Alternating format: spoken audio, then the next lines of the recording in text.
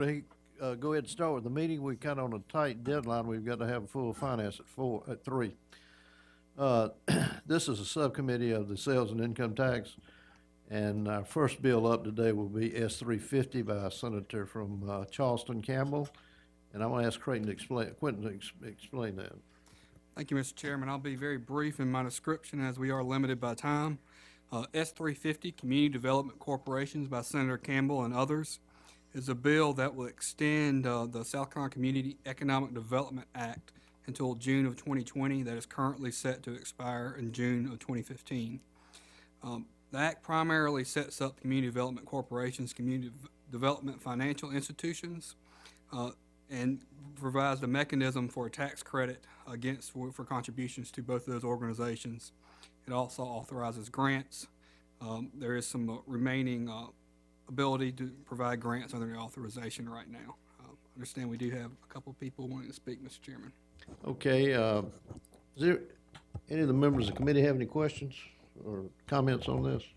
Senator Campbell, would you like to mention to speak? Mr. Chairman, this is reauthorization of something we've been doing for 20 years, I think it is, and basically what this does is a lot of jobs have been created, especially in rural parts of South Carolina, because this bill existed. And I think we had 29 sponsors on the bill, sponsors, co-sponsors. I think people see if you've got any kind of rural part of your county or your district, you can see how this has been helpful. And I haven't found a single solitary person yet that said anything negative about it. So at the appropriate time, I'd like to see you all carry this forward to full committee, Mr. Chairman. Thank you, sir.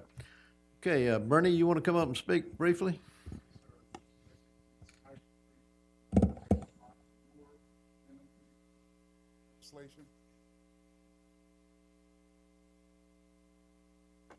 Well, maybe we ought to let her speak and tell us. Well, and I'm going to sit back and Boots on the ground. Tell us about it. That's right. Position.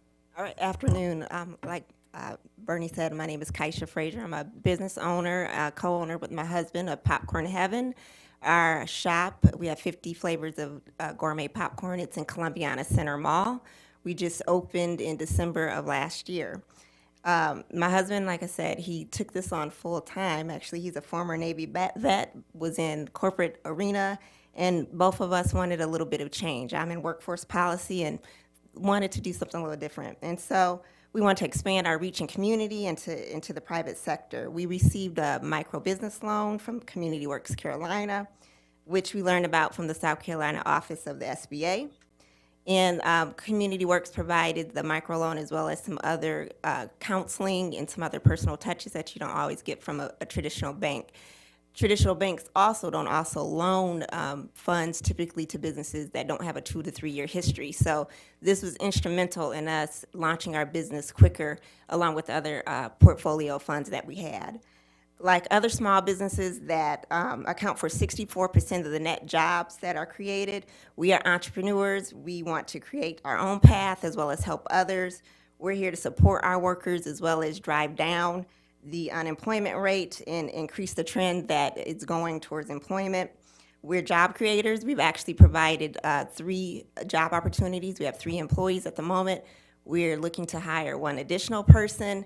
And beyond employment, we really see ourselves as mentors and supporters of folks who are sometimes getting their first job or trying to just get back on their feet.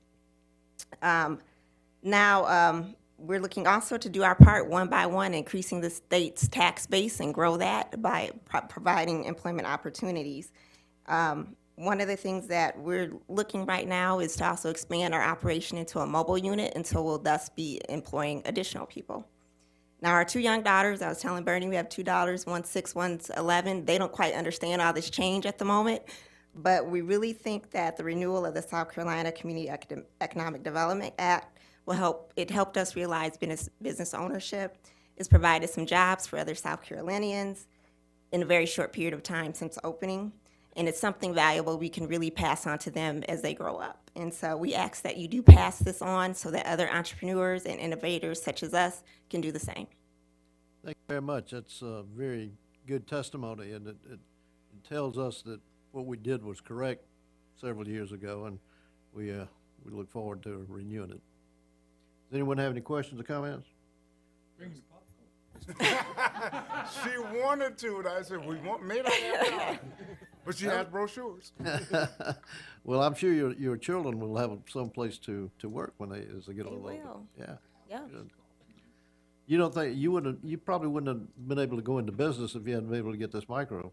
Yeah, I'd definitely say not as quickly. It would have Right. taken us a little bit more time, but it definitely helped us launch on the time frame we wanted to. And as I said, those funds that we had in reserve, now we can use it to launch our mobile business as well. So it's allowing us to kind of do two revenue streams that we wouldn't be able to do as quickly at all. Well, you very, very good testimony. I think you did better than Bernie. Thank you. All right. Anybody have any questions or comments? We have a motion. Send it out favorable. All in favor? Aye. Okay, we'll send this out favorable. Thank you so much. All right, our next bill is S-76. This is a Rural Infrastructure Fund grants, and Quentin will explain that to us, what we're doing. Yes, sir, Mr. Chairman. This would allow Tier 1 and Tier 2 counties with populations of less than 40,000 to receive rural infrastructure fund grants. The following counties will be affected in the current calendar year: Newberry, Edgefield, Calhoun, and Saluda. This could change based as the job tax credit rankings are redone every year, and with the census in 2020. There is no fiscal impact per the BEA. Do we have any questions or comments? So all we're doing is adding some of these rural counties to be available for grants from our rural infrastructure. Yes, sir. It'll give Commerce a little more flexibility in the way they're able to use the Rural Infrastructure Fund. Chairman, do you have a list of counties that are eligible now? I do not have one before me, but Quentin might have it. I do, Senator. The Tier 4 counties are Allendale, Bamberg, Barnwell, Chesterfield, Clarendon, Dillon, Hampton, Marion, Marlboro, McCormick, Union, and Williamsburg. The Tier 3 counties are Abbeville, Cherokee, Chester, Colleton, Darlington, Fairfield, Horry, Jasper, Lancaster, Lee, Orangeburg, and Sumter. The way this is determined is based on 3 years of data of unemployment and per capita income. And they're ranked to 12 lowest, the next 12 group, and then 11 and 11 with ties. Sometimes gets that off a little bit. But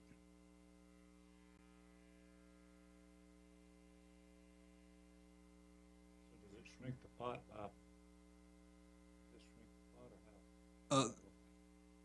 the pot would, it wouldn't necessarily be shrink. It would make these counties eligible for the regular pot. There is a portion that's already taken off of if there's enough revenue that's taken off for the larger counties. But that's only after $10 million in revenue. They get 25% of whatever is above and beyond that. That's in their, what they call the RIF Reserve Fund, which the Tier 1 and Tier 2 are eligible for.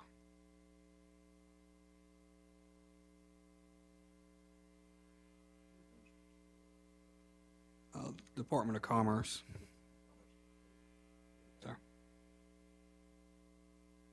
Any other questions? Does anyone want to speak on this, pro or con? Okay, do we have a motion? Favor? All in favor, say aye. Aye. Okay, we'll report this out favorable. Thank you. We adjourn. That's a lot of questions.